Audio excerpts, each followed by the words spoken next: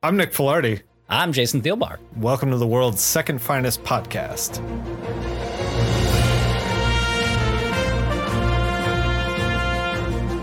Today, we're talking about The Batman Adventures, issue 15, that came out November 2nd, 1993. The Commish busts up some goons for better or worse. 20 years ago, he would have fought his way out of this issue. Jason, what did you think of Batman Adventures 15? I loved it, and I loved how, and I don't know how intentional this was, but I love how in the entire book, Gordon had the squarest, biggest jaw. Just even squarer and bigger than Batman. Like that I just really enjoyed that cleft of his chin. It was really good, hard boiled, kind of a classic cop / detective story. Yeah. It's very good. We're gonna get into it. Hell yeah. Should we have a stinger where we say Knightquest and then there's like a lute playing in the background? Because it really sounds like I feel like it. Like I thought we were doing the what is it? The lounge singer. It's a Knightquest. Oh yeah, like the old Bill Murray SNL bit. Yeah. You want to hit me with one? Yeah, Knightquest, that crazy Knightquest. Hey, there's claws. Knightquest. All right. You crushed it. First of all, you crushed it. I do appreciate the all right. Be like, okay, he's gonna keep going if I don't stop. He's gonna I got to slow him down. I got to put a road sign down. I can see him thinking. Pull out. I've been deep diving into some Knightquest stuff, by the way, some extra stuff. By deep diving, I mean I watched one YouTube video that was suggested to me about Knightquest. Apparently, I think that counts. Apparently, Denny O'Neil wanted Bruce Wayne off the board for at least a year. No books with Bruce Wayne, nothing to do with Bruce Wayne at all. That's what Denny O'Neil wanted. They wanted to really impress upon the readers that's like, no more Bruce Wayne stories. We're just doing Jean-Paul Batman. He pushed for that, but executives at Warner Brothers were like, no, you can't do that. Like, you have to have some Bruce books. And they kind of like forced him to do some Bruce Wayne stuff in the like 11th hour, which is why Knightquest kicks off and we don't have any Bruce Wayne stuff. And then this pod, we've got a bunch of Bruce Wayne stuff. Knowing about that now, like just now learning that information and thinking about it for a second, I'm like, I think that would have made like most of this like post Nightfall stories land a bit better, because I think that absolutely Denny O'Neil was probably thinking, oh, like if we make this real, like Bruce Wayne is so broken, he's just gone and has no, like, this is how serious it is. The punch would have been way, way harder. Not only that, but it's like, we're in the 90s and it's grimdark. Grimdark is the thing that everyone wants. It's the thing that everyone's pushing for. Yeah. And like Knightquest, Jean-Paul Batman is grimdark. He's like he's exactly what everybody was like clamoring for. And I think this is like, and this is just me speculating, but I really feel like this is Denny O'Neil being like, fuck it, we'll give it to them. If they want it so bad, we'll cram it down their throats and then make them like kind of regret it. Because I think the whole point of this is that like, you're not supposed to be into Jean-Paul Batman. You're supposed to want Bruce back. And apparently the letters section reflected that. Like, people were like, Batman is Bruce Wayne. Batman is Bruce Wayne. Like, these things were unmoored here with this Nightfall stuff. They hated Jean-Paul. And I think you're supposed to. I think you're really, but I think that Denny O'Neil wanted to like live in that space for a while. Yeah. Before bringing Bruce back. And they just didn't get an opportunity to. Well, it's really interesting. This just made me think of, I was never like, I've never been that big of like a wrestling fan, but like, I know like the big names and like the people that existed in a few of like, famous matches or whatever, right? Like WWE style wrestling. And it's reminding me of how in the 90s, even though it happened a little later for wrestling, but in the 90s, they had these. So like the way like The Rock first got famous and the way Stone Cold Steve Austin first got famous is that their characters as The Rock and as Stone Cold were supposed to be heels, but people fucking loved them. And so they still acted like The Rock's character when he became what they call as a face still acted like overly arrogant and like, you know, the like, I don't, you know, it doesn't matter what you think. Like all of those lines came from when like that character was supposed to be an arrogant villain that everybody hated. But first there was something in the 90s where people were like, no, we love this asshole, you know? So I wonder. For sure. I wonder if they were trying to channel that. Yeah. Well, also, I just wonder, it's just interesting that like it actually backfired with Batman. I guess maybe because he was an existing character. Maybe because they got rid of a beloved character. Maybe that's the point. They wanted it to backfire so that Night's End felt so much more impactful. You know what I mean? I'm imagining the kind of power that Denny O'Neil had as, I don't know if he was editor in chief at this point. I think he was just editor of the Bat books at this point. But he, you know, he had a significant amount of like, you know, power within DC, but he still had people he had to answer to. Oh yeah. And still got bosses. Yeah. And like you were saying, it kind of sounds like, you know, Denny O'Neil being like, all right, this is what you guys said you wanted. Fine. Here's how we're doing it then. This is what the boss, this is what the boss has told me to do. Boss has told me to do it. I don't know if John Paul Batman was a boss's thing. I think that they wanted to do this because I think they did a writer's retreat from what I was hearing on YouTube, that they did like a writer's retreat and they kind of built this, and they were in the very early stages. Azrael was supposed to break Batman's back. It was supposed to be Azrael who did it, not Bane, you know, which would have been also pretty interesting. But then they started creating Bane. Anyway, Jason, we got so much pod. We got a thick sode. I had to bring wrestling into it. Let's talk about Shadow of the Bat 21 and 22 that were on stands. These were not Knightquest the Crusade. This was Knightquest the Search, which is the Bruce Wayne stuff. Jason, I felt like I was freaking out the whole time I was reading this issue. We start in London. Bruce, still with his spine broken, dresses like Batman and goes to a new hero called the Hood, who's similar to Batman but British. He asks the Hood to break into MI6 in order to track down Tim Drake's father and Dr. Chandra. Hood does that. Tim Drake's father and Doc Chandra are being held by Colonel Vega and Mr. Asp, both metahumans, and they're in Monkley Hall.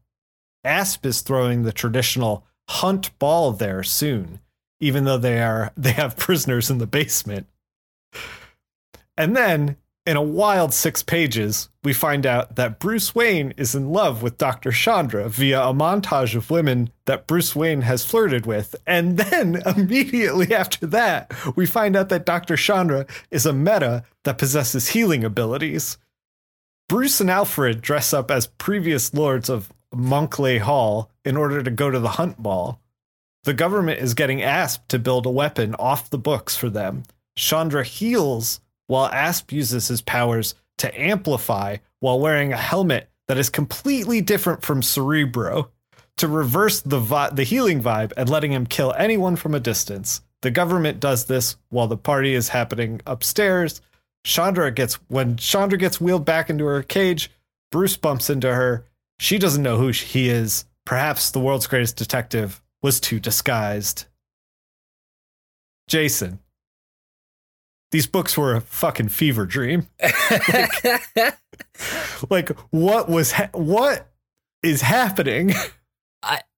I think what is happening is to throw it back to the DC editors. They probably either intended to, or, you know, were like, okay, we got to get Bruce Wayne walking again and back to being Batman. How can we plausibly how do we wedge him in? Yeah, how do we heal a character in less than 5 years that it usually takes for someone to learn how to fucking walk again after they break their back? So Bruce through these issues is doing strength training, and he's in order to stand, he's being tied to a pole. Anyway, I am remiss to say this was written by Alan Grant and drawn by Brett Blevins. Just wanted to make that clear. Yeah, so Batman's through this thing, he's also doing I don't know, healing his spine through sheer perseverance. I don't know. And then but they set up Chandra having healing powers, and I was like, oh, she's going to heal his spine. But no, he's like standing around anyway. He's like walking with like canes. I'm like, what are we reading, Jason? Well, I think I'm guessing that likely what the conclusion to this is going to be is that she was already inadvertently healing him a little bit, but because Batman's actual superpower, as we've discussed before, is just his insane will, you know? Right. And so it'll be like that helped it along. And then now that they're setting up that there's like an amplification thing, all I can picture is like some showdown where the person who amplifies her, she like uses him to heal Bruce all the way, and then Bruce like rears back up and beats up everybody because now he's 100% Batman again. God. Jason, and that's what I'm getting from it. Through no fault of Alan Grant and Brett Blevins, I hated these issues. I hated them so much. I definitely get I definitely fully accept the really good professionals just trying their best with the assignment that they got. You know what I mean? Yes, that is what's happening. They're just working their hardest, but they're just like, man, I was given nothing but baking soda and capers, and they want me to make a meal. Little Futurama reference for anybody. The whole time I'm reading this, I'm like, hey, are they gonna heal Oracle? Should we give Oracle a call? Like, no, we're just gonna go right past that. I guess. Nick, if you've obviously never read your Joseph Campbell and A Hero of a Thousand Faces. Women do not exist to be a hero or any. Women only exist to be an object. Oh no! And to Jason. You're gonna get this podcast put on a list. In case anyone didn't catch that, I was totally being sarcastic about not about what Joseph Campbell meant, but about it being a right and good thing. You know, but that's just. I think that's just like I don't think they fell intentionally on those tropes, but I think you do bring up a good point where it's like, oh, here's this like integral character who could be healed. But I honest to God think the reason why she wasn't, not explicitly, but it was because she was a woman and they just didn't think about it. See, I think it just didn't occur. I think it's less sinister than that. I think that they have a plan for Oracle and they want Oracle to be a thing. Okay. And they were like, that's fair. Oh no! Now we have to write this Bruce Wayne story, and now he's going to get out of the chair, and we have healing powers, and like, I just think the two ideas just never crossed. That's on the previous pod. We were talking about how Bruce and Oracle, Bruce and Barbara, had a moment where they were like, the first couple weeks in the chair is hard. And I was like, I want to live in this space. And now that there's a healer, I'm like, I want to live in this space.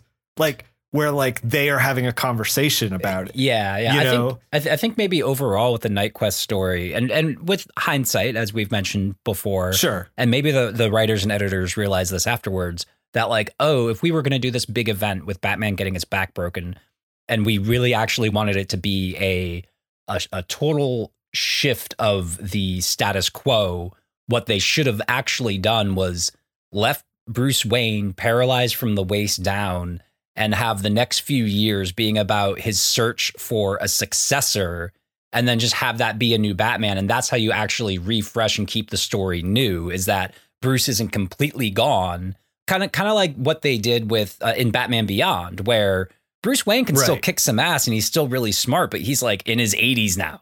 And he just can't, physically can't take it. You have to think like, if that's their goal, sure, that's what they should have done. But I think the goal is that like, we're going to make Azrael like kind of like a pretender to the mantle. Oh yeah. And then have Bruce come back. Like they're not thinking with the goal of like, let's replace Batman. They're thinking of the goal of like, let's do this thing and have Batman rejuvenated in the end. Oh yeah. Yeah. No. I think that was I'm just saying after the fact, maybe they were thinking about it and thinking, oh, maybe the goal should have been different.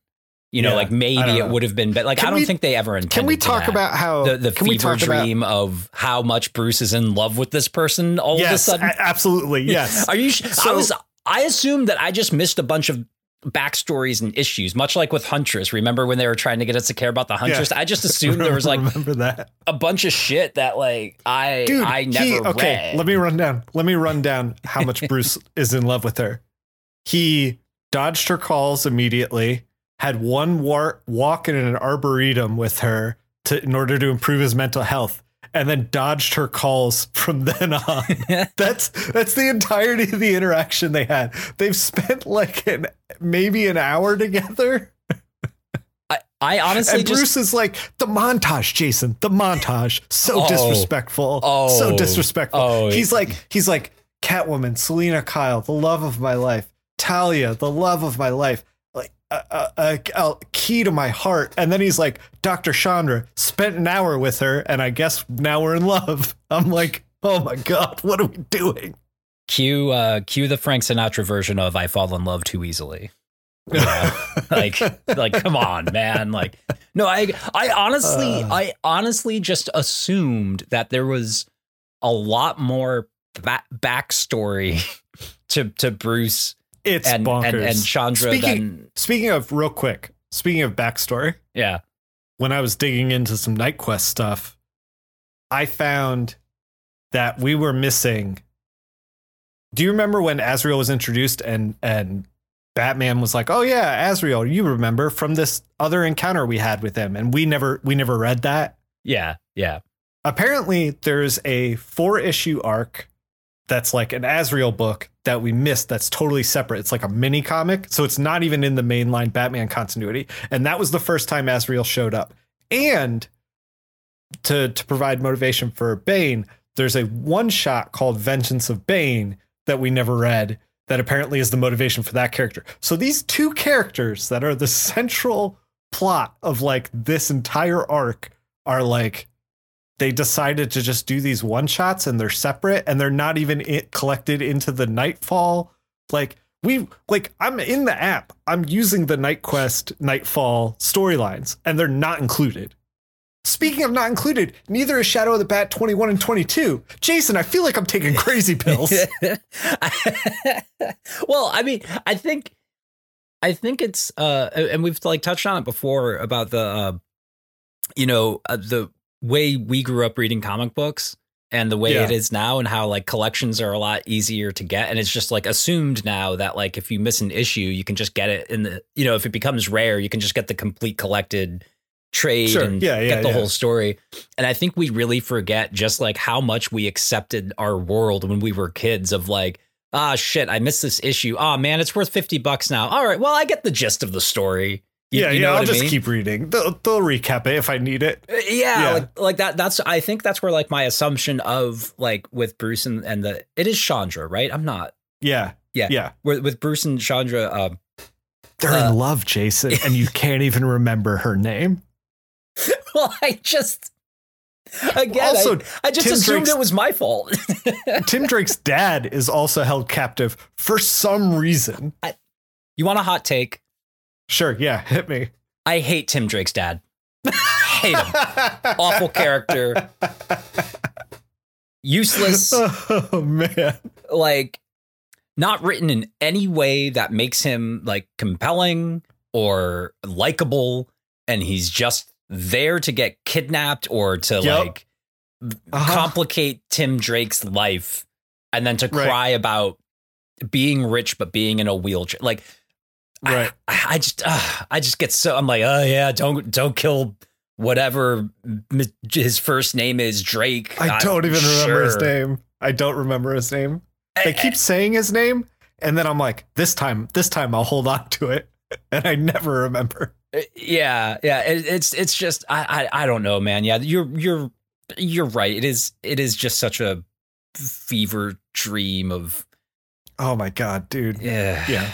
And how quickly the whole like Hood storyline plays out too. Oh my God. Can we, this is something that I wasn't sure if I was going to include in the podcast, but like the Hood is this white European blonde hair dressed in Knights Templar gear. And he called himself the Hood. And all I can think of is Klansman. Like the whole time I'm reading it, I'm like, man, they are just dog whistling the hell out of this guy. Yeah. Yeah. I don't think that's the intention at all, but that is where they ended up, Jason.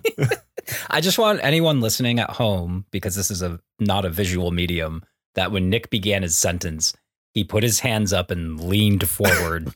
Because this is really you have to. I have to brace you. I have to brace you for this. Oh my God. I will say this, just to give it, we've been rightfully given these books shit, but I will say this, there was something about the insanity that I did at least enjoy. Like it was it's not great, but it was at least fun.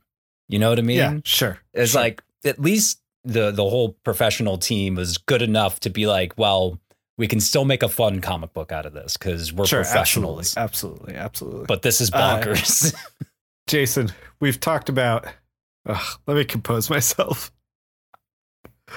I mean, do you even want to get into like the whole like story arc of Shadow, or do you want to just leave it as like, it's just kind of bonkers? It's worth the read. I like my final judgment on it would be like worth the read, but know that it's just like not the best, but it is pretty fun. I wouldn't. They didn't include these in the Knightquest, collected edition. I'd burn them. Get rid of them. Out of here.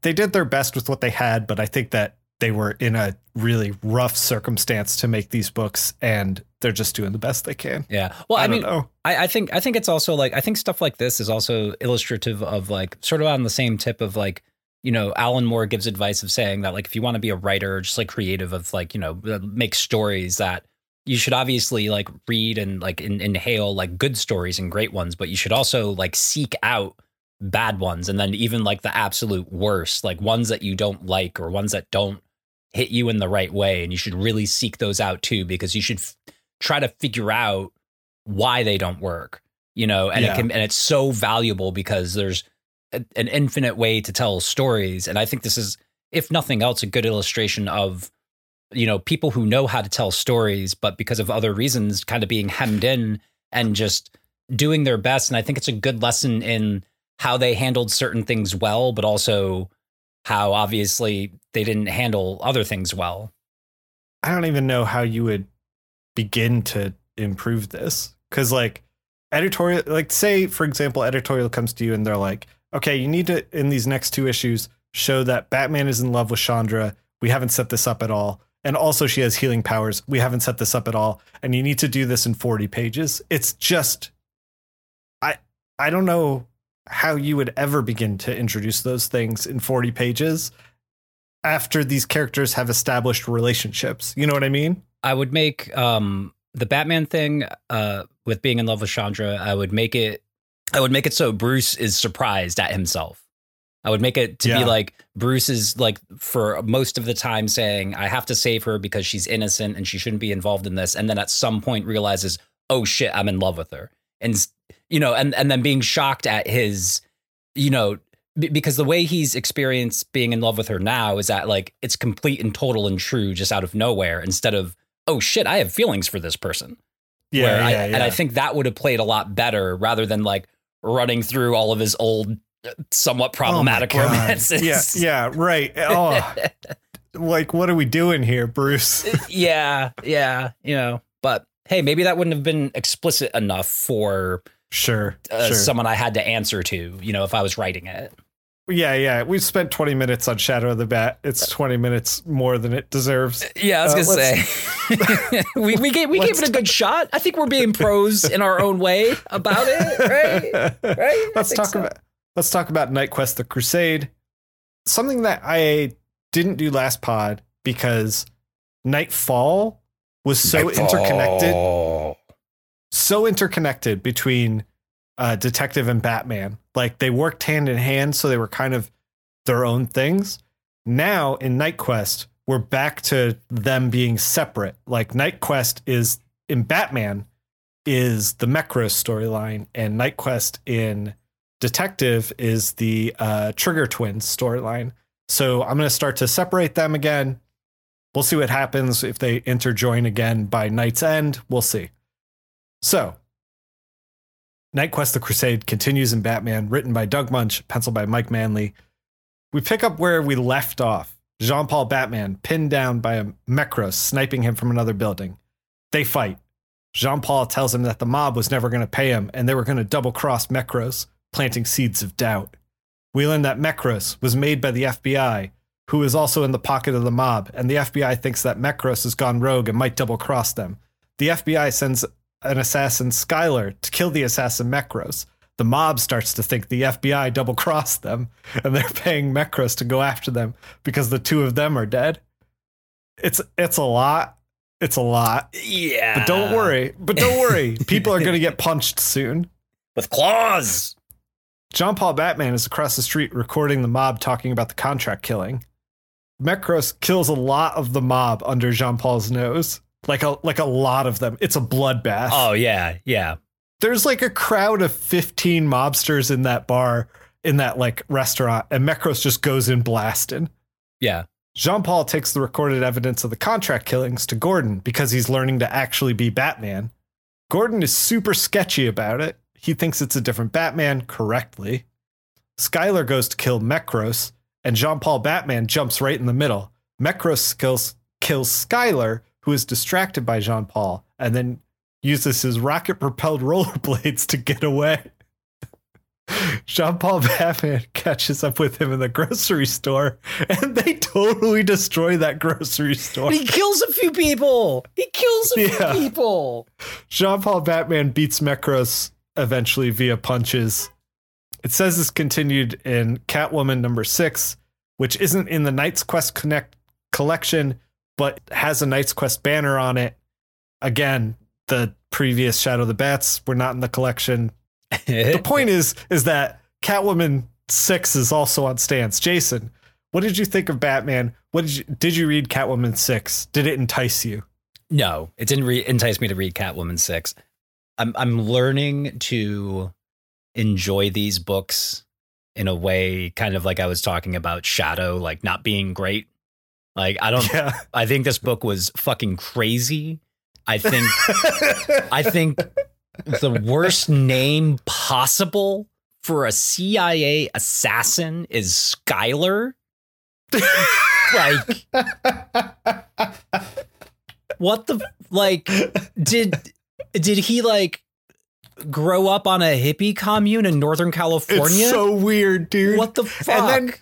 And then Skylar busts in and he's like, I even got armor piercing rounds for Mekros, and then just dies. Like, Mekros he's like Iron Man, and Skylar's a guy with a gun. And I'm just like, what are we doing? What are we doing? And you're supposed to be at least the second best assassin the CIA has.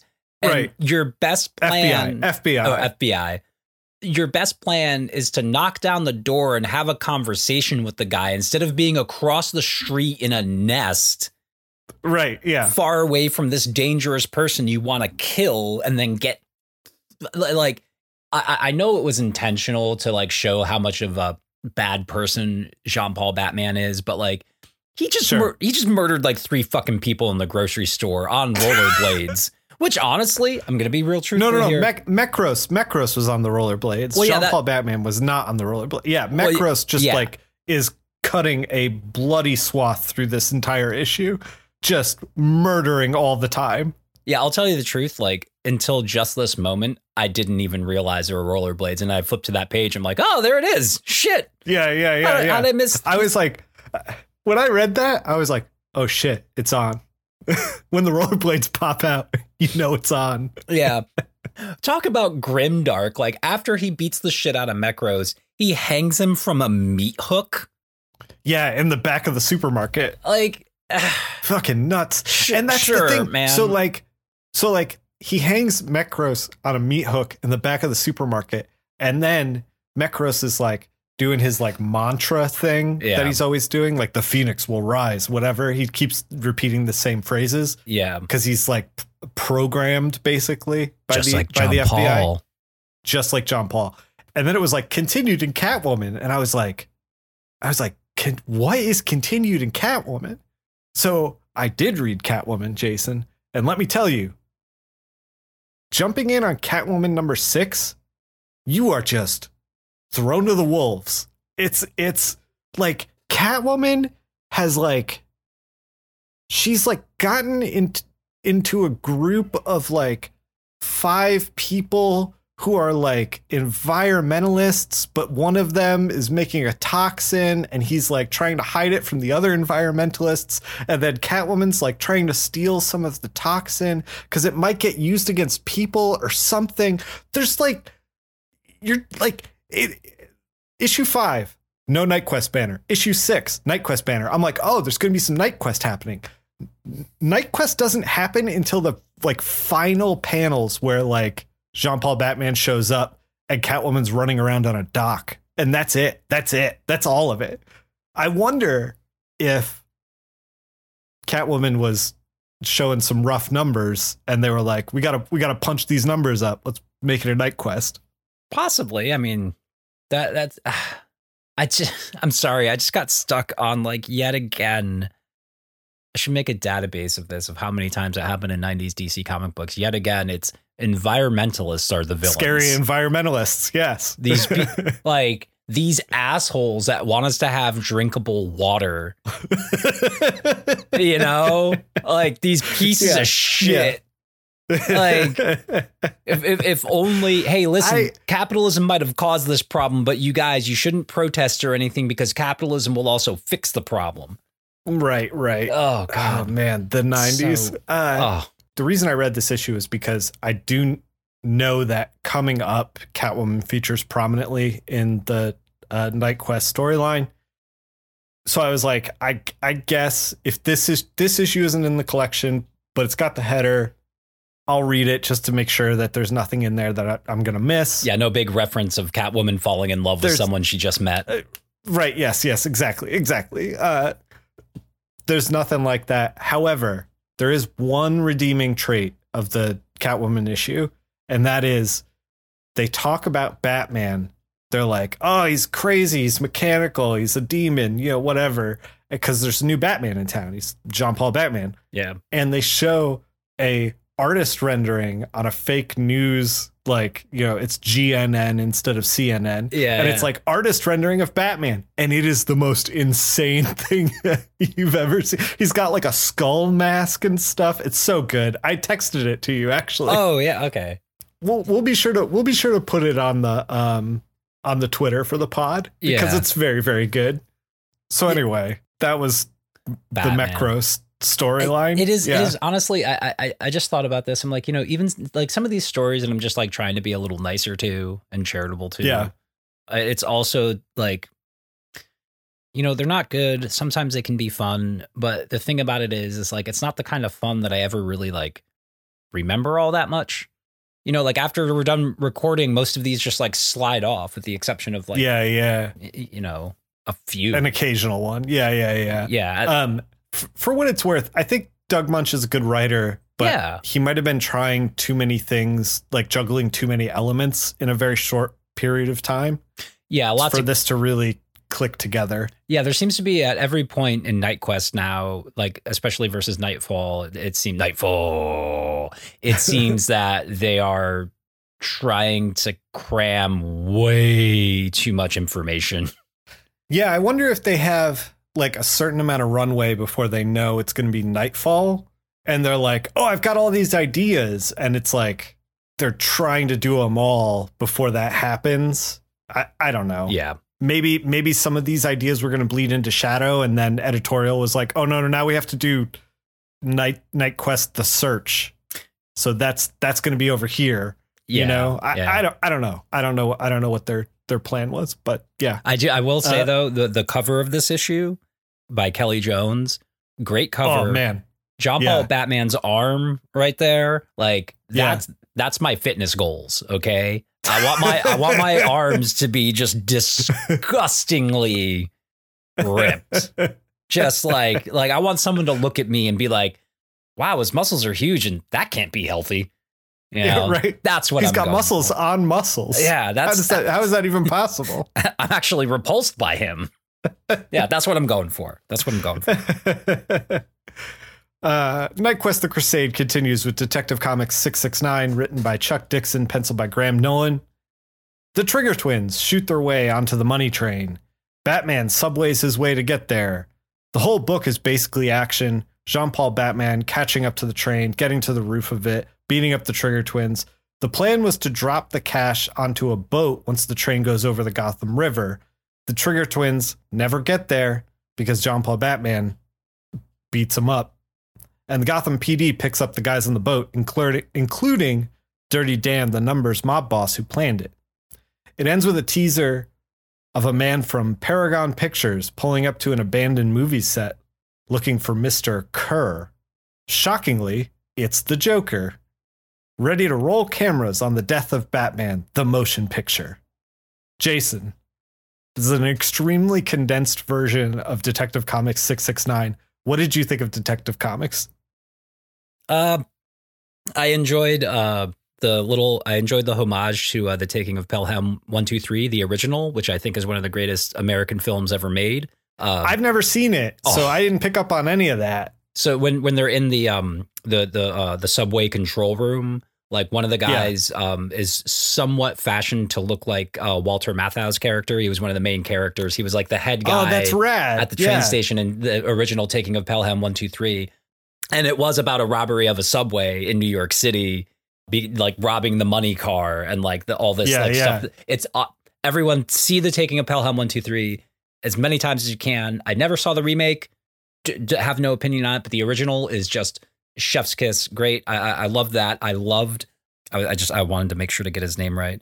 Yeah. I honestly loved Graham Nolan's artwork in this. I thought it was so good. It was so good and dynamic, and it had that great line that I love seeing. That's so hard to walk in comic books, of this sort of like photorealism, but knowing when to exaggerate figures and things like that. Yeah. So like not being afraid to kind of like make them stretch and make things like not so proportional if it serves like the action. Yeah. Graham Nolan, I feel like Graham Nolan is the, as far as art duties, is the low-key MVP recently. I know Mike Manley's new to Batman. One of the things that I read or saw on the internet, which we all know is where all truth goes to hang out. One of the things that I saw was that Joe Quesada was going to be drawing Batman, the regular monthly book. Yeah. And because he did the Batman 500 with the new costume. Yeah, he did some Azrael covers too. Like I think like just pre Nightfall, he was, famous. So they were grooming him to be the new Batman artist. Yeah. And then apparently Wizard Magazine hired him to do a cover with Batman, John Paul Batman, like in the armor. Yeah. And being like, this is the new Batman. And he took the gig, and then DC got irritated with him because they were like, you can't show the thing that we're going to reveal on the Wizard cover. It's got to be our book. What are you doing? And then he went in and blacked it out. So like it's mostly silhouette. And then to like make DC happy, but apparently they were so unhappy with the whole thing that he did not become the Batman artist. Ooh. And then, as we know, Joe Quesada just run out of town on a rail, never to work in comics ever again. Never heard of the guy again. Never heard from him ever again. I bet like, that's how you make enemies for life in comic books, and you just torpedo your career. Yeah. As we all know, the shadowy council that keeps the leftists employed in comics that pushed him right out. I love how this is just like, people don't understand how funny this is for you and me because of how important a lot of his and Jimmy Palmiotti's especially work was when we were kids. Dude, Ash. And even like Marvel Knights too, when they got like whole absolutely. So, his run on Daredevil, real great. Yep. Yeah. Yeah. But the rest of the story, like, I think it does kind of follow the, like, our criticism of the last book, which is like, there's just so much. Like, I wish I had more time with the Trigger Twins because they seem really fun. I know the Trigger Twins do seem super fun. As much as like, so this book is all action, which making a synopsis really tough because it's like, then Batman jumps to the train. Then Batman does this other thing. Then he punches that trigger. It's like, oh, they just fight for like the issue. Yeah. But like, I could have handled more trigger twins. I could have, like, they were just, it was just so fun. And this issue read so well, especially after, like, having, you know, a lot of explanation around John Paul explaining the subway, explaining how everything's going to work, explaining the trigger twins. Like, I feel like we got 2 issues of just like constant explanation. And then we got an issue that was just all action. And I was like, yes, this is what I want. Yeah. Give me the action. Yeah. Yeah. I thought it was really well done, but, you know, again, just like a bit busy, you know, a bit busy for sure. Like it was a bit busy, and the conclusion was also like a bit too quick. Like I was hoping for maybe a continuation and maybe a bit more nods to like the taking of Pelham 123, because like just that concept is like, it's a really fun concept. Like, we're going to have a bank heist, but it's underground on a speeding train. Right. Isn't this a weird little stage for our play here? And to like to pull from it and then make it Batman, I think is an interesting idea. Yes. And I wish that we got more of it. Yeah. Hard agree. Yeah. Hard agree. Man, maybe I should write a spec script for the Trigger Twins. Maybe you should. Do some like, oh my God, can I do like some sort of like freaking Tom King ripoff where like, I don't know, they both, one of them's bipolar now and like the other one is like, you know, man, they like, both are suffering trauma, basically. Yeah. They just drink. They just drink and like talk about their bad relationship with their dad. Oh no. Jason, I know some people at DC. We'll get the script in the right hands. Yes. Let's talk about Batman Adventures 15.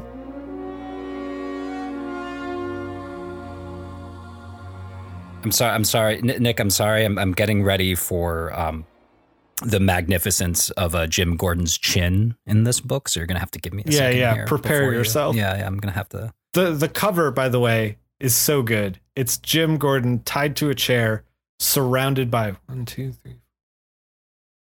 10 goons, and they got like Tommy guns and bats and chains and handguns and shotguns, and you know they're all in shadow, and Jim Gordon looks like he's in a bad spot. He's in a bad spot. Beautiful goons in this issue. Yes, excellent goons. Like beautiful. This goons. Issue is called Badge of Honor. It is written by Kelly Puckett, penciled by Mike Parbeck, inked by Rick Burchett, colors by Rick Taylor, lettered by Tim Harkins, Scott Peterson editing, and Darren Vincenzo assistant editing. Of course, same team as before. Yeah, and we do have a. I know you get annoyed by it, but I do appreciate the the ads on the ads on the cover. Yeah. The Win original Batman art, details inside, and they got the freaking Comics Code. Yeah, Comics Code is up there, DC Bullet, and then the Fox Kids Network is also the logo on there. Yeah, I just, Let's get into it. Act 1 is Officer Down. Officer Down. So Gordon is basically confronted by Mr. Rupert Thorne, who is a mob boss. It's his men. There's 3 of them. There's 1 little guy and 2 big guys.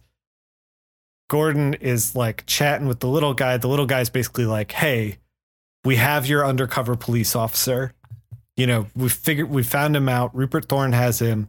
You got to deliver all the information that guy like gave you to us, and then we'll give you your guy back.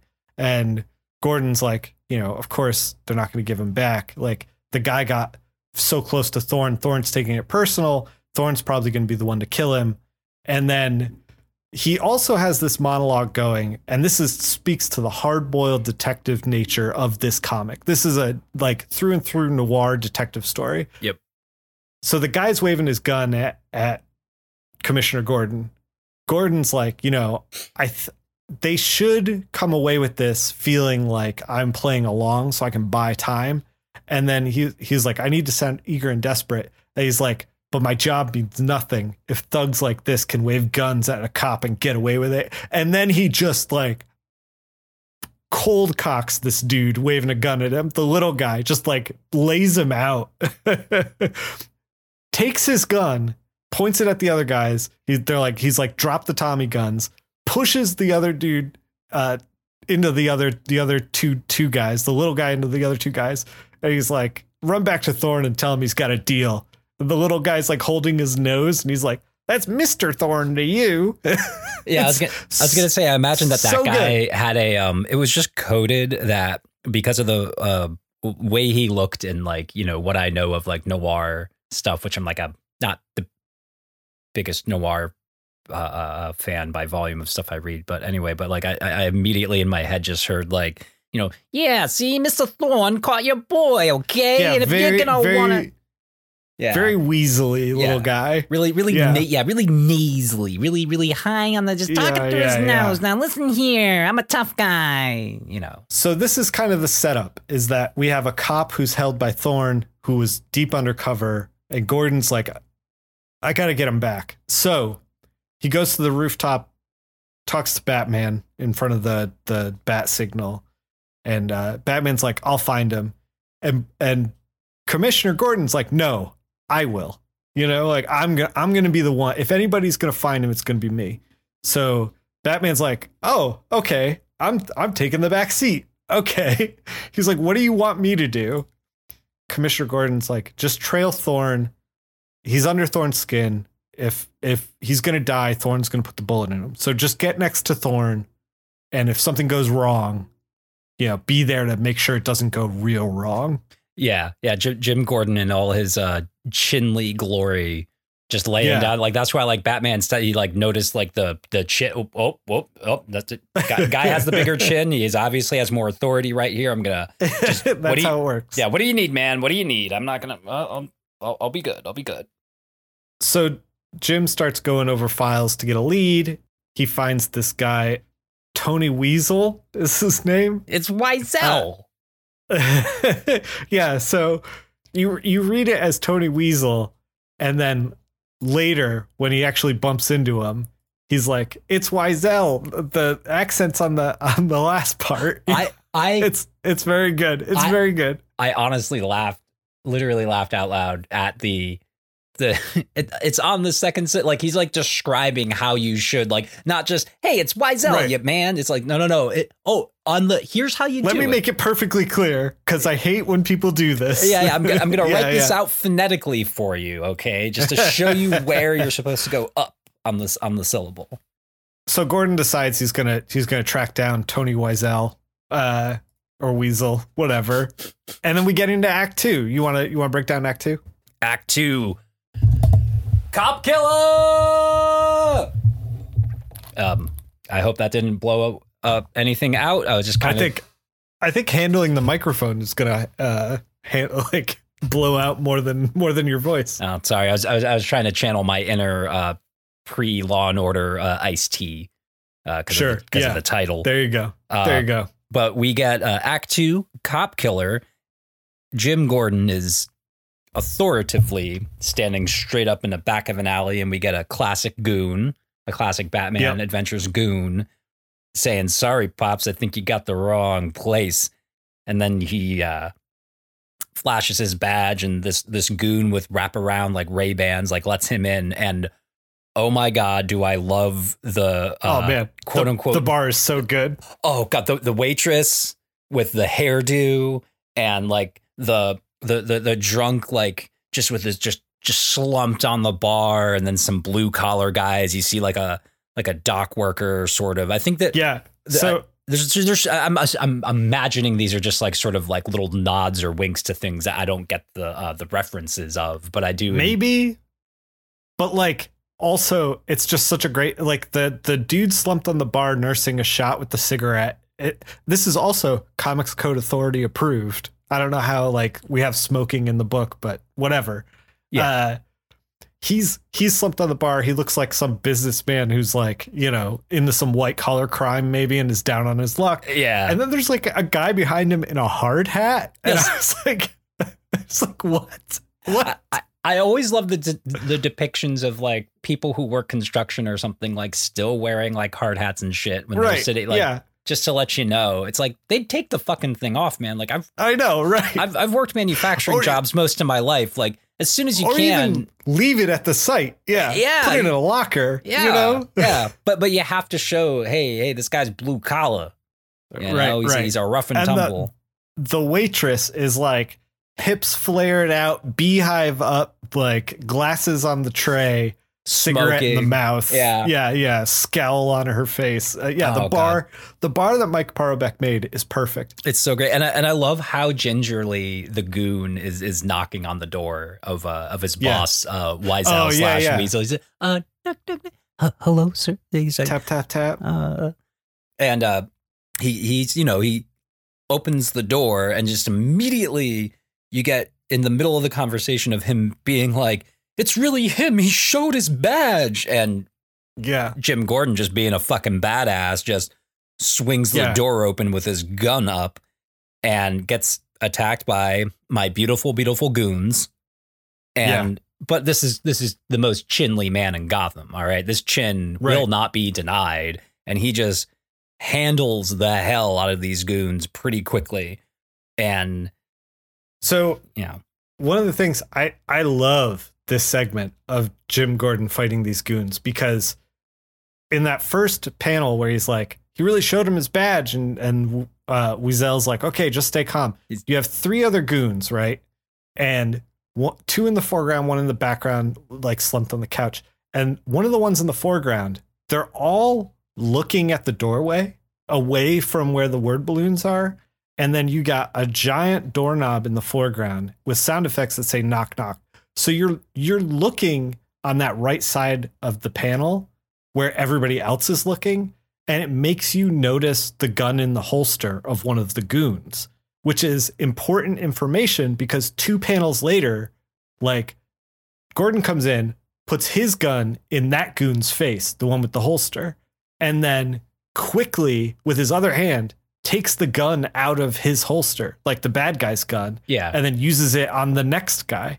So like, and Parobeck, so that you can keep track of everything that's happening, is making Gordon's gun a revolver and that dude's gun like a Glock. So the guns visually look different as well. It's just like, it's so perfect the way he's kind of set everything up and put all the pieces down. Oh yeah, I think that that just is a perfect example of how much of an honest to God, just like top tier comic book making talent he is, because that is so much information to pack into one page, and to be able to do that in like a fluid, easy way, is just impressive. It is. It's very impressive. It's just such a hard thing to pull off. It's like a high wire act, Mm-hmm. Jim takes out the goons with relative ease because he's on a fucking mission here. All right. Yeah. He's got 24 hours. He's got to get this guy. Yeah. He's doesn't have time for pleasantries. Yeah. Like in Act 1, Act 1 ended with him sitting at the officer who's being held hostage, like at his desk. And like, there's just this like freaking photo of him with 2 little girls, one with blonde hair and red hair. Yeah, And it's like, the man has a family, and Jim Gordon. The man's got a family. Jim Gordon's not going to fail him. And I love, I do love Wiesel as just this sort of like cartoonishly harmless, like small time guy, where like Gordon's like, oh, I bet I could get the liquor commission down here. He's like, that's just small time stuff, man. Like, I'm, he's very much just like, I'm just a small time guy. I'm not into all this. Like, I do enjoy a sympathetic scumbag in a noir story. Gordon too, he's like, oh, I know. He's like, you'll be in jail for a few weeks tops. Piece of cake for a tough guy like you. And then Wiesel's like, oh my gosh, like, yeah. Clearly not built for prison. Yeah. I also love the stylistic choice of, because this is supposed to be, it's connected to the animated series, but Jim Gordon doesn't have eyes. He's just all mustache and eyebrows. Everything's mustache, eyebrows, sunglasses. Yeah, everything's obscured by the glasses, and I really enjoy that choice. And then Gordon backs up into, and again with another really hard over the shoulder shot looking down on the undercover cop being tied up, and the goons just playing a card game, guarding him until the boss does what they want to do. and he busts in on him and, you know, tells them to put their hands up, and he has them dead to rights. But then he starts thinking, geez, this is a bit too easy, and they're not drawing their guns on me, and then gets whacked in the back with a hand truck. Puts it together, 7 chairs, 6 people in the room. He lost track of one and got cracked in the back of the head. Yeah, a little too late, but even though he's dazed, he gives it his best and looks like he almost breaks the guy's knee and starts trying to fight his way out of there and to really send home the noir bit. He's like, when I was younger, I could have fought my way out of these 2-bit thugs, but he knows he's so good. He knows but he's Jim Gordon. God damn it. If he goes down, he's going to go down swinging, which Hell is yeah. just so great. And again, the action, I will always love the simplicity. But again, the hard to pull off, speed that the diagonal weirdly shaped panels give you. Yeah, you know, because it's Gordon's getting his butt kicked, and Parobek is like putting these diagonal panels down with all these speed lines of like punches and stuff, and it just works really well. It's just very good. Yeah, and I even think the somewhat not too bright but brighter, you know, by comparison, like colors in the background is really kind of showing the speed and the amount of like he's really getting tuned up, you know, and like he knows it might be the end, but this is an honorable man and he's trying, you know, he's trying his best. And then we cut to, honest to God, I always kind of forget about Thorn as a villain. And because he's not a flashy, he's just a mob boss. He's not Two-Face, he's not the Joker, he's not Clayface. There's no gimmick other than organized crime. Yeah, but I enjoy that he's just like a faux high society guy. Like it's not ethnic in any way. Like he's not like an Italian mob boss. It's not like no, he's just a crime guy. You know, he's just a crime guy. It's just crime, you know, just generally crime, and like he tries to act fancy and wears an ascot all the time.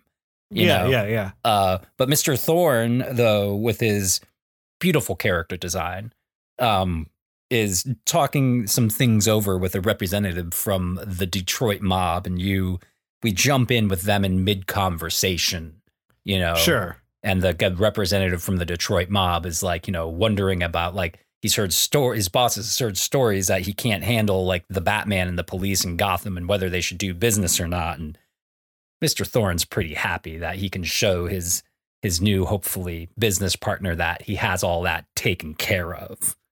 Right. You know? And that's the end of Act 2. And moving into Act 3, again, I love these act titles, man. Like just... Lay it on me. What's Act 3 called? Act 3, Code Dead. So in Act 3, we start with Thorne telling like just an absolute full room of goons and guns being like, remember, shoot anything that moves.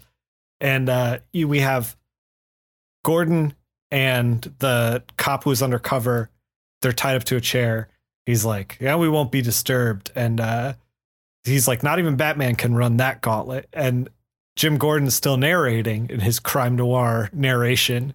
And he's like, yes, he can, but not in 3 seconds. And he's like, which is about how long I've got until Thorne stops talking. So he's trying to get Thorne to like chat about it. Yeah, let him know. Let him in on the bad, the nefarious plotting that. Sure, yeah, and also trying to buy time for Batman. Yeah, and so he's trying to like kind of drag it out. Thorne's not really having it. Takes out a gun. And he's like, Lady Luck smiled at me, but ran out of time for you. And they're talking about how he found out that the other guy was a cop because he didn't want to turn in a kid for something really awful. It was like drug running or number running or something. I don't know. Anyway, some kid got mixed up into crime, and the guy was supposed to tune him up, and he didn't. And then he was like, he's a cop, you know? Yeah. Sold him out. Sold him out. So Thorne's about to kill everybody. And then what's this? Hit in the back of the head by the Detroit guy. That's how we do in Detroit. Gordon knows immediately. He's like, it's him. I should have known. And it's Batman. Batman is the Detroit guy in disguise. He's like roughing up some goons. I was shocked how little Batman we got in this issue.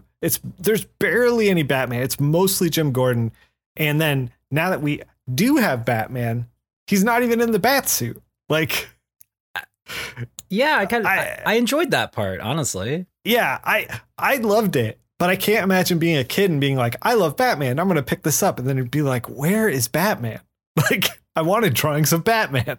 That's true. But it's nice that, like, you know, Kelly Puckett and Mike Parobeck like decided, you know, we're just going to try to do this other thing and, you know, see how readers respond. Like maybe they're given a little leeway to just kind of do whatever they want, you know? Yeah. Like this is a Jim Gordon story. This isn't technically like it's still Batman's book and he has to be in here because there's no Chin Gordon without Batman. But, right. You know, they wanted to lean more heavily on, you know, this other character.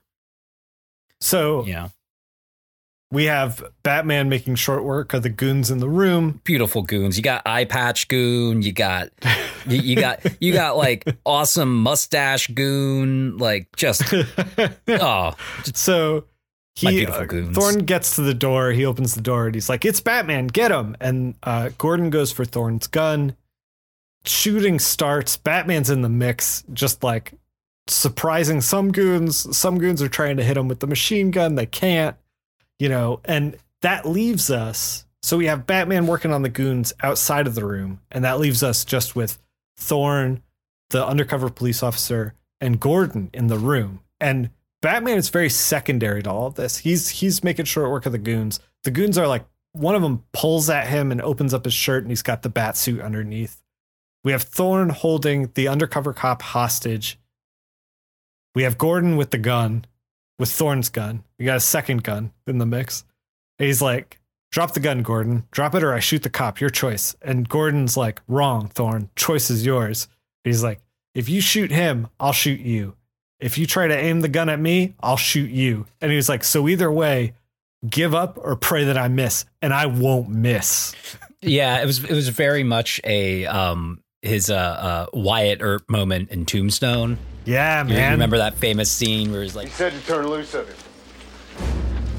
I'm not. So go home. I swear to God. Law dog, you don't step aside, we'll tear you apart. You die first, get it? Your friends might get me in a rush, but not before I make your head into a canoe. You understand me? He's bluffing. Let's rush him. No. He ain't bluffing. You're not as stupid as you look, Ike. Now tell him to get back. So good. Yeah. So good. Oh, I fucking loved it. Meanwhile, Batman's roughing up goons. He's getting it done. We get the final page, and it's Jim Gordon with some cracked aviators and Batman in his full bat suit. And he's like, "I thank him for saving my life again." And Batman's like, "Forget it. See you tomorrow night." And the commissioner is like, hands the badge back to the undercover cop, and he's like, "Good to have you back, son." He says, he's like, "I'm battered, bruised, and exhausted. Tomorrow I'll feel like dirt, but not tonight, because you got to save a good man." Yeah, and I did love the line when he's handing back, like, to the guy he just saved, just got the shit beat out of him, and he's handing him back his badge and like picture. He's like, "Forget it. Here, this can't be mine. The picture's too ugly." You know, it's like he still has his badge with his photo in it. He still has his sense of humor, even though he's been through hell, because he's Jim freaking Gordon. God, can you tell how much I really enjoyed this issue? Yeah, I was gonna say. So, Jason, what'd you think? Good one. Oh God, beautiful. Just give me all that crime noir. Inject it into my veins. Oh yeah, exactly. And you know what? I think the thing with like, I've been meaning to, because I love the show Justified, so I've been meaning to kind of go back and read some Elmore Leonard stuff and some like earlier crime books, you know, just because it's not been a genre like outside of like some Ed Brubaker and Sean Phillips things and like these kinds of more comic booky things that I've experienced with it, and some movies, but like not like, you know, and I think though the thing, like, you know, something that Elmore Leonard was known for was like a lot of short stories, because I think crime noir kind of works best in these shorter, little, and this is perfect. Like a comic book is a standard issue mainstream book is perfect anywhere between 24 to 30 pages. You can tell a beginning, middle, end. Yeah. Really good crime story. And I think there's also I love the people doing this whole book obviously have a deep love and affection for that kind of stuff. And they're really absolutely, they're not trying to shy away from what might be some of the sillier aspects of the genre. They're like, oh, no, this is why we're in the genre, is for this kind of thing. For Jim Gordon essentially doing this superhuman thing, which is in a night, just what he's supposed to be this in his mid 50s or something, this 55-year-old man. I always read him as 60. Okay. Because he's all gray, you know? Yeah. But but in noir, you just accept that. It's the protagonist in a noir is he might get beat up. Hard-boiled, tough as nails. Yeah. He'll get beat up, but he'll never die. That's not very Marv and Sin City kind of thing. Exactly. Whoa, man, what a great point. God, I haven't read those books in ages. What a great, the early Sin City stuff, A Dame to Kill For, that kind of it's part of the fun is that it's supposed to be a little silly and you shouldn't shy away parts of what makes the genre great. And and again, man, just batting 1,000. These Batman adventure books, even the couple that we've done that we so weren't much fun, that we weren't as keen on as some other ones, still good. Still, I'd read the whole series again. I would not skip a song in any of these. Speaking of previous Batman adventures, you want to hit the letters column and see what they had to say about that Man Bat story? I'm gonna punch him in the face, but I will admit this is a week I didn't get to the letters. I'm sorry, monster. I'm sorry, I failed. It's okay. It's all right. I'll read you some letters. How about that? Okay. We'll this will be a react episode.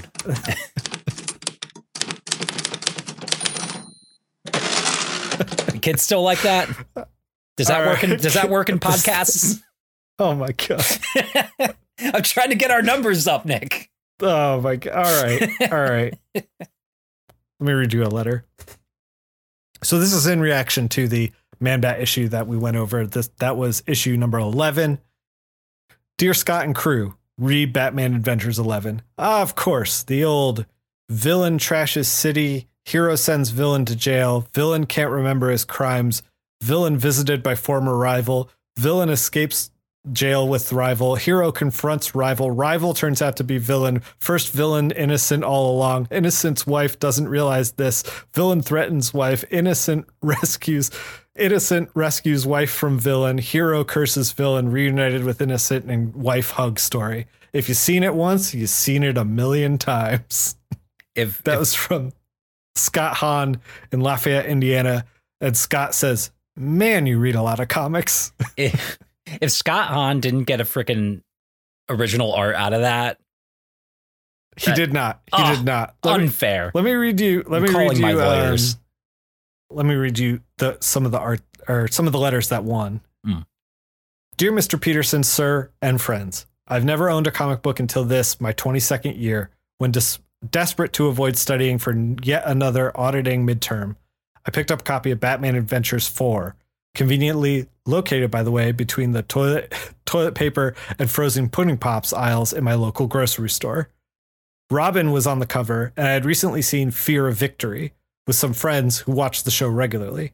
That night, we had a rousing debate over dinner about how Dick Grayson managed to maintain his grades and fight crime at the same time, a perplexing dilemma for seasoned college students who were lucky to get 3 hours of sleep without the additional responsibilities of a life-threatening part-time job.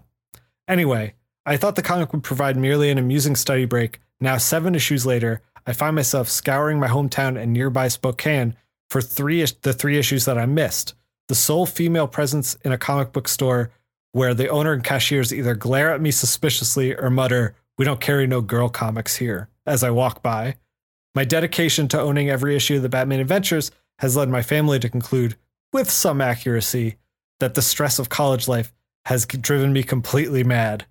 So, to you, the purveyors of these addictive comic book images, I have only this to say: keep up the good work. That was Kathy Mayer in Quart. Oh my, it's a very French name in Idaho. Well, that's great. I truly hope Kathy kept on reading comic books. And Me too. And didn't get weirded out, because it's just always when you're not a white straight dude, stuff starts getting. I can't imagine the precariousness of, especially when you're dependent on the comic shops around you. Like a lot of times, if you got a great shop, you might have a lot of people who are not white straight males reading. But if you have a very like hole in the wall basement shop run by some people who are social shut-ins, like you end up like pushing a lot of people at the medium. So I really hope Kathy is still reading it. Yeah. Here's what Scott said in reaction. Consider it kept. Consider the secret that she reads comics. And for those of you who inexcusably came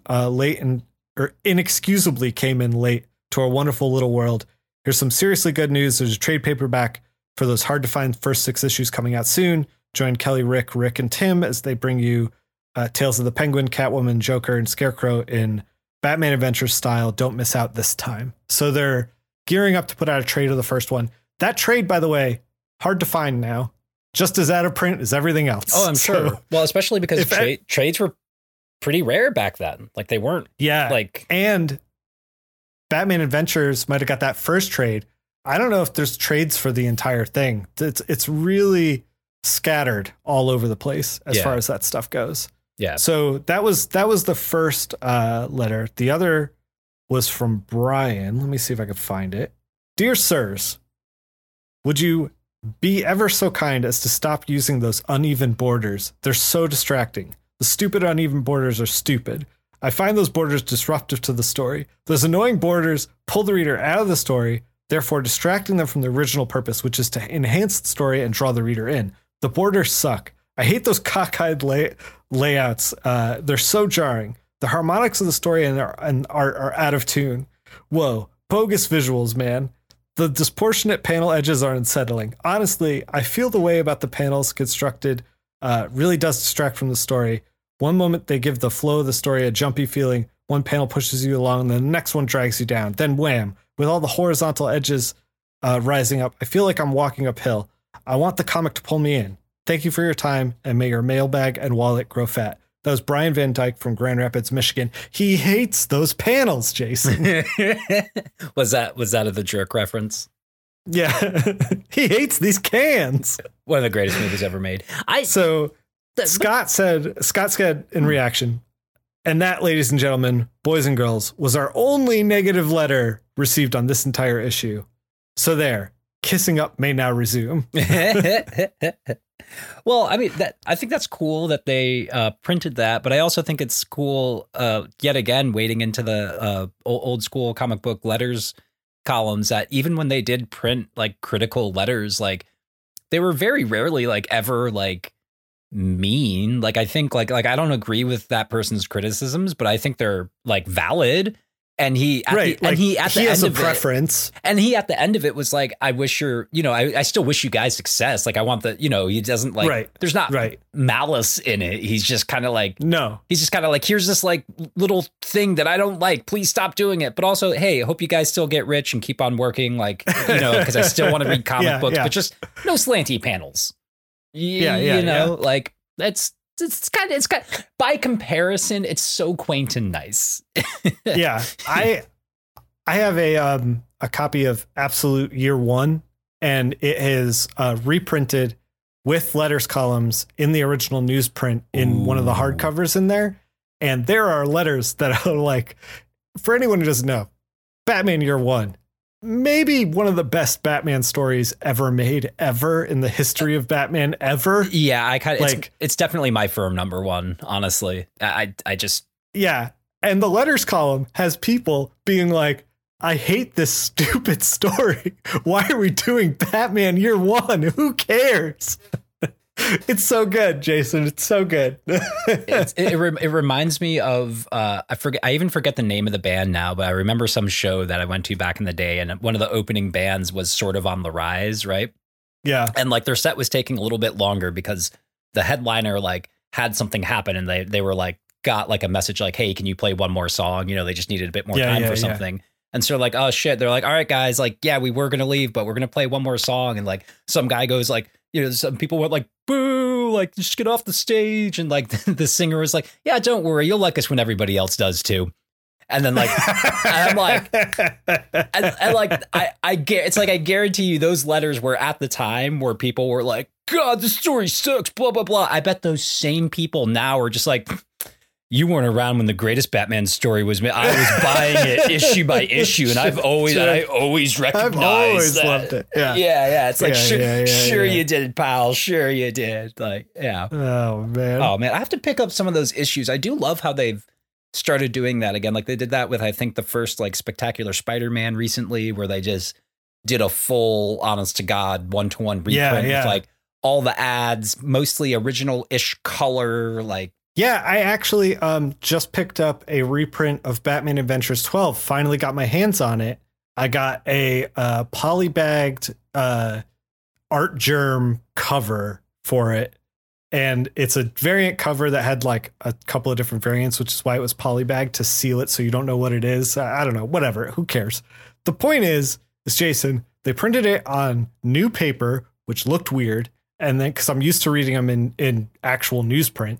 Yeah. And then no letters column. And I was like, you call this a reprint? How dare you? How dare you? I'm going to get my lawyers and sue you for false advertising and force you to give me the goddamn letters. Well, it was just like, I spent, weeks and weeks scouring eBay for like an auction that I could snipe to like get it at like, under $50 and like, yeah, it's some sort of reasonable price. It's some sort of reasonable price. And then I finally get it. And I'm like, I can finally read the letters column. And it's like, nope, it's just ads for, current Harley Quinn stories. And I'm like, well, all right, I guess. I think this is core to our friendship and why we get along so well is because I can't think of too many.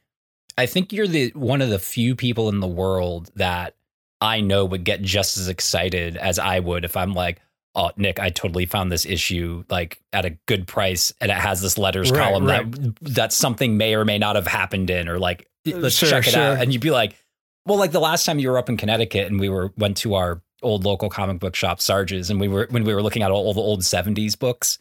That was most of. I think even you said like, okay, we have to go. He's like, you were like, I have to like. I went through 1.5 bins out of I think 3 or 4 that were there, and I was like, I can't be in these bins any longer.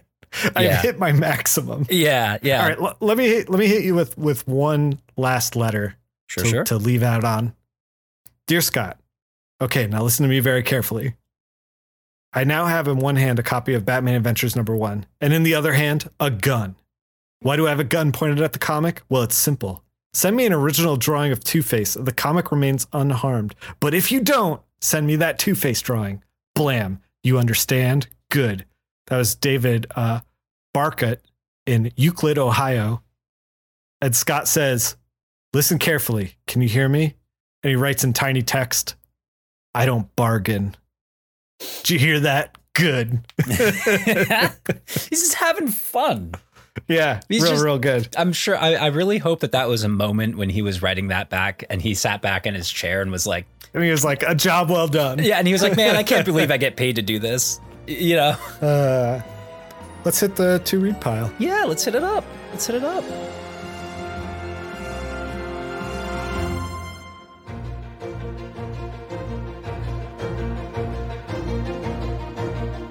You bringing anything to the pod today? Yeah, 2 things actually. One is an actual read thing, something I've actually been reading for years and years and years, which is Cat and Girl, this wonderful long-running webcomic at catandgirl.com, done by this wonderful cartoonist, Dorothy. I just looked up trying to find, because I subscribe to her Patreon, her last name, but can't find it. But she's been around for a long time and sort of like the kind of punk rock zine tradition. And it's just these beautiful one-off strips that have been going on for a long, long time. And the gags are great. And they sometimes get really weird and esoteric, and I love her art. I love her cartooning. Oh yeah, her first strip was June 14th, 1999. So yeah, a lot to pull from. Oh yeah, and she's just one of those people who's just so prolific. Like, she's just been doing this for like over 20 years. And I just got my first issue. If you subscribe to her Patreon at I think there's the highest tier is $5 a month. There's really only 2. But if you subscribe to her Patreon for $5 a month and you stick with it for at least 3 months, then every month or so you'll get a mini comic of the previous month's Cat and Girl strips. And, neat. Yeah. And I got my first one of that, and I read through them again. It was just so cool having this. That's rad. Yeah. This handmade artifact. And I absolutely love that. And I love supporting smaller artists like that when I can. And that leads me into my second recommendation, which is this is a 2-watch, not a 2-read, but everybody, if you can for at least a month, try Dropout TV at dropout.tv. They're the formerly College Humor people, and they have shows on there like Dimension 20, which is a really well done D&D Let's Play that has a bunch of different but it's a streaming service. It's a truly independent streaming service, and they also have a great I'm going through episodes I hadn't watched before. I haven't watched everything on the service yet, but there's this great show called Game Changer, which is a game show, and they're all improv comedians, right? But the point of Game Changer as a game show is that nobody knows what the game is going to be, and they have to try to figure it out along the way. That sounds very good. Yeah, and there's all these very good. Yeah, and they're all really talented improv comedians, and so it's actually funny and good and surprising, and it's only $7 a month. You know, nice. Like, it's only $7 a month, and they're independent, and they've been doing pretty well. And so, like, 2 things I really recommend: Cat and Girl, Dropout TV. Nice. Get up on them. What have you been reading, Nick? What have you been putting into those eye holes? I've been chipping away at Showa 1926 to 1939: A History of Japan by Shigeru Mizuki, but I'm not bringing that to this pod. Okay. I'm going to save it for next pod because I'm 300 pages in and I feel like I can finish it and then have a better sense of how to talk about it. Yeah, I'm really jealous of that. I mean, that's for the next pod. Yeah. For everyone listening, I'd never heard of this artist before, and Nick had sent me that he had recently like bought it and was telling me about what, and I'm just like, oh my God, this is extremely my shit. I brought him to the pod once before with Kitaro. He's a yokai kid who's like with other yokai spirits. Same artist. This is Kitaro's like how he got popular, basically. Was that a drawn in quarterly book? Was that? Both are drawn in quarterly books. Okay. Yeah, that makes sense. But we'll talk about that another time. The only other thing that I wanted to talk about was Mask of the Phantasm, the Batman animated movie, got a comic book release, and it's like zine sized, and I have a copy of it. It's not on the app, and that came out this week of Batman stuff, like with the Nightfall and Batman Adventures 15. Same team, Kelly, Mike, Rick, Tim, and other Rick. Yes. Same team, same editors, same everything. So it's basically, and it's pretty much just Mask of the Phantasm, you know, like it's fine. It is what it is, but it's like a neat little thing to see, you know, Mike Parobeck drawing Mask of the Phantasm. That's so cool. Yeah, it's neat. It's neat. There was a couple of shots in there that were really, really good. And it's been a long time since I've watched Mask of the Phantasm, and I was like, I don't know if he pulled it right from the movie or if this is Mike Parobeck flexing or what, but I don't know. It was, it's only 60 pages too, so it's a very condensed version of Mask of the Phantasm. Yeah. Like, you don't really feel the Andrea Belmont pull that you do in Mask of the Phantasm in the movie. Yeah. But it was still fun, still a good read, worth checking out if you're into Batman the Animated Series, like you might be listening to this podcast. Yeah, I should hope, man, that Oh God, I loved Mask of the Phantasm, and I loved.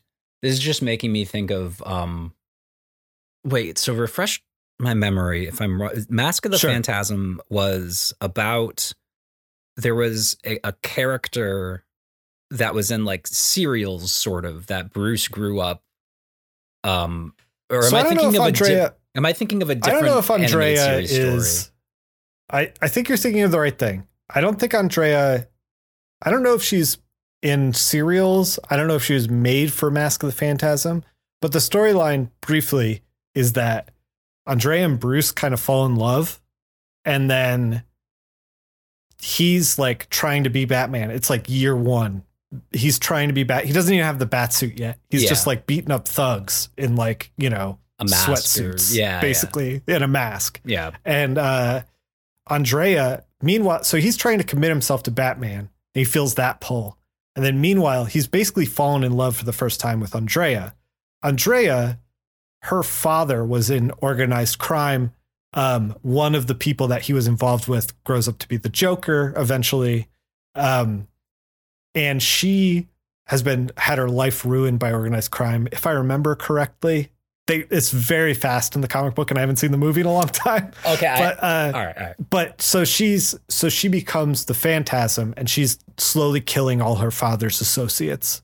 Including the Joker. And then Batman's kind of caught in the middle between like looking at the past of like the relationship that he could have had if he had given up Batman, like maybe Andrea would be okay.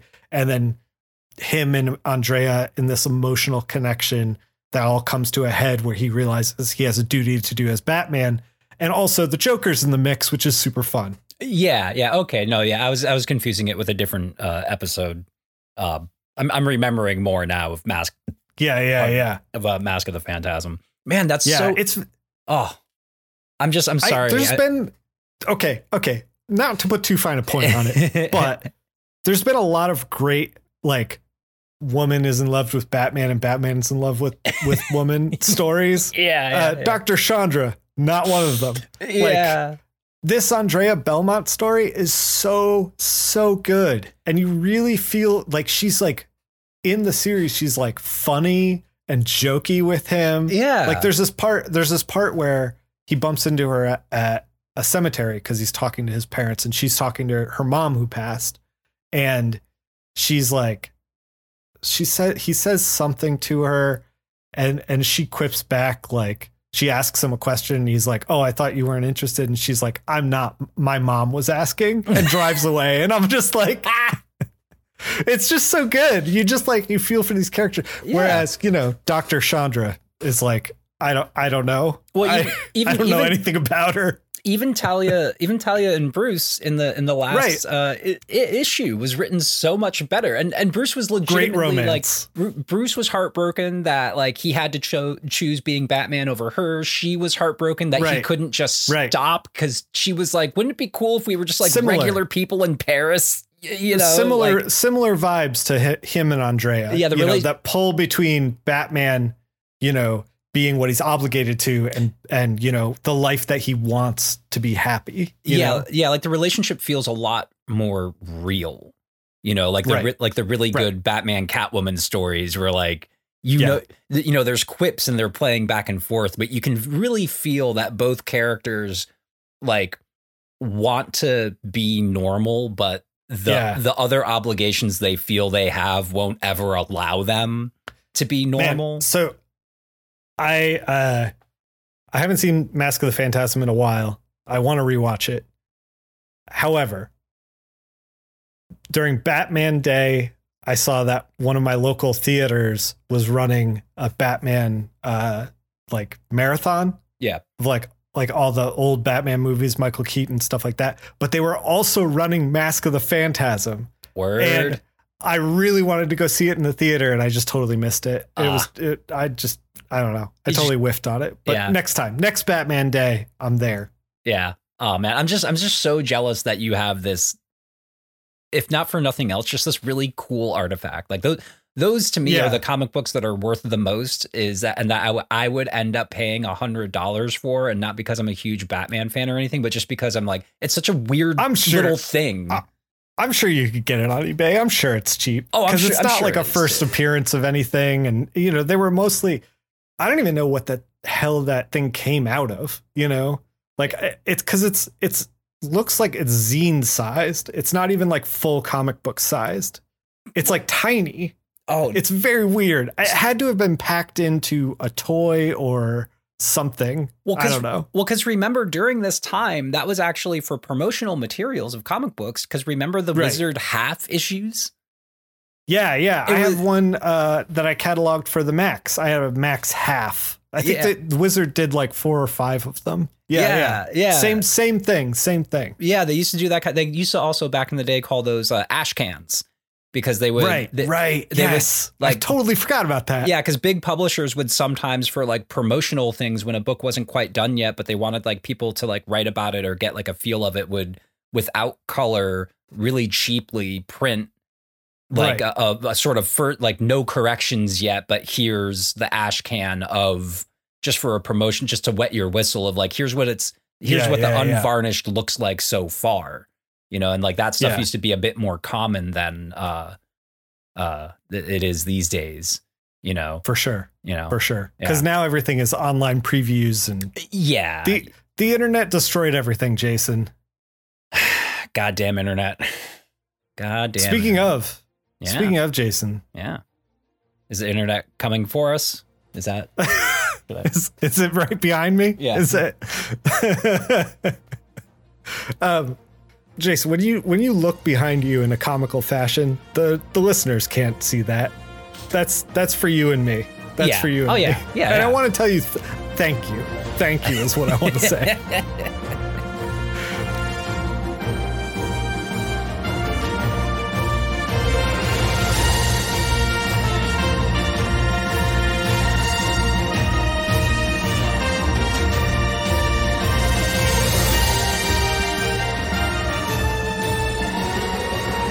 Let's wrap up the episode. Thank you for listening. Thank you guys so much for listening. Where can people get in touch with you? People can get in touch with me mostly on Twitter. I don't post a whole lot. I should post more. I'm going to try to be more active on both my accounts for promoting this podcast, but you can find me personally at King of Black Acid, and the both of us at World's Second Finest. That's with the 2 in there, the numeral 2 at Twitter for updates and sharing of various comic booky things. Have you noticed that Twitter has been inundating you with ads lately? No, because I have been absolutely, so I block every single account that advertises to me. Yeah. So I usually don't get a ton of ads. And lately it's like coming out of the woodwork. I don't know, man. I've just learned to ignore them, especially they're so ineffectual, like especially on the feed. Right. I'm just like, oh yeah, promoted. Yeah. Fuck you. Like, Well, I'm Nick Phil on there, and you could also find me on Linktree, and that'll link you to my YouTube, my Twitch, whatever. Yeah, anything else that I got going on. Yeah, this motherfucker over here streams all the time, guys. You want to get in on some Whoa. Don't say all the time. Don't say all the time. It's very seldom. I'm very bad. Like Jason. Well, let's not promise anything. Not all the time, but. More than me, let's say, which is because I never stream on Twitch. So. More than nothing. Yeah, yes, more than nothing. I do stream occasionally. Yeah, I just put up a full playthrough of Fire Emblem Path of Radiance. Took me a second to get there, but I have a full playthrough up there on YouTube. I am going to, in the new year, try to do more comics on Twitch. So if you want to see me like both draw and color up on Twitch, join me up there. Oh, wow. Hell yeah. I think I'll be there. And I promise I won't heckle a lot. You can heckle a little. It's fine. A little. Just a little. Thanks for listening. Thanks everyone for listening.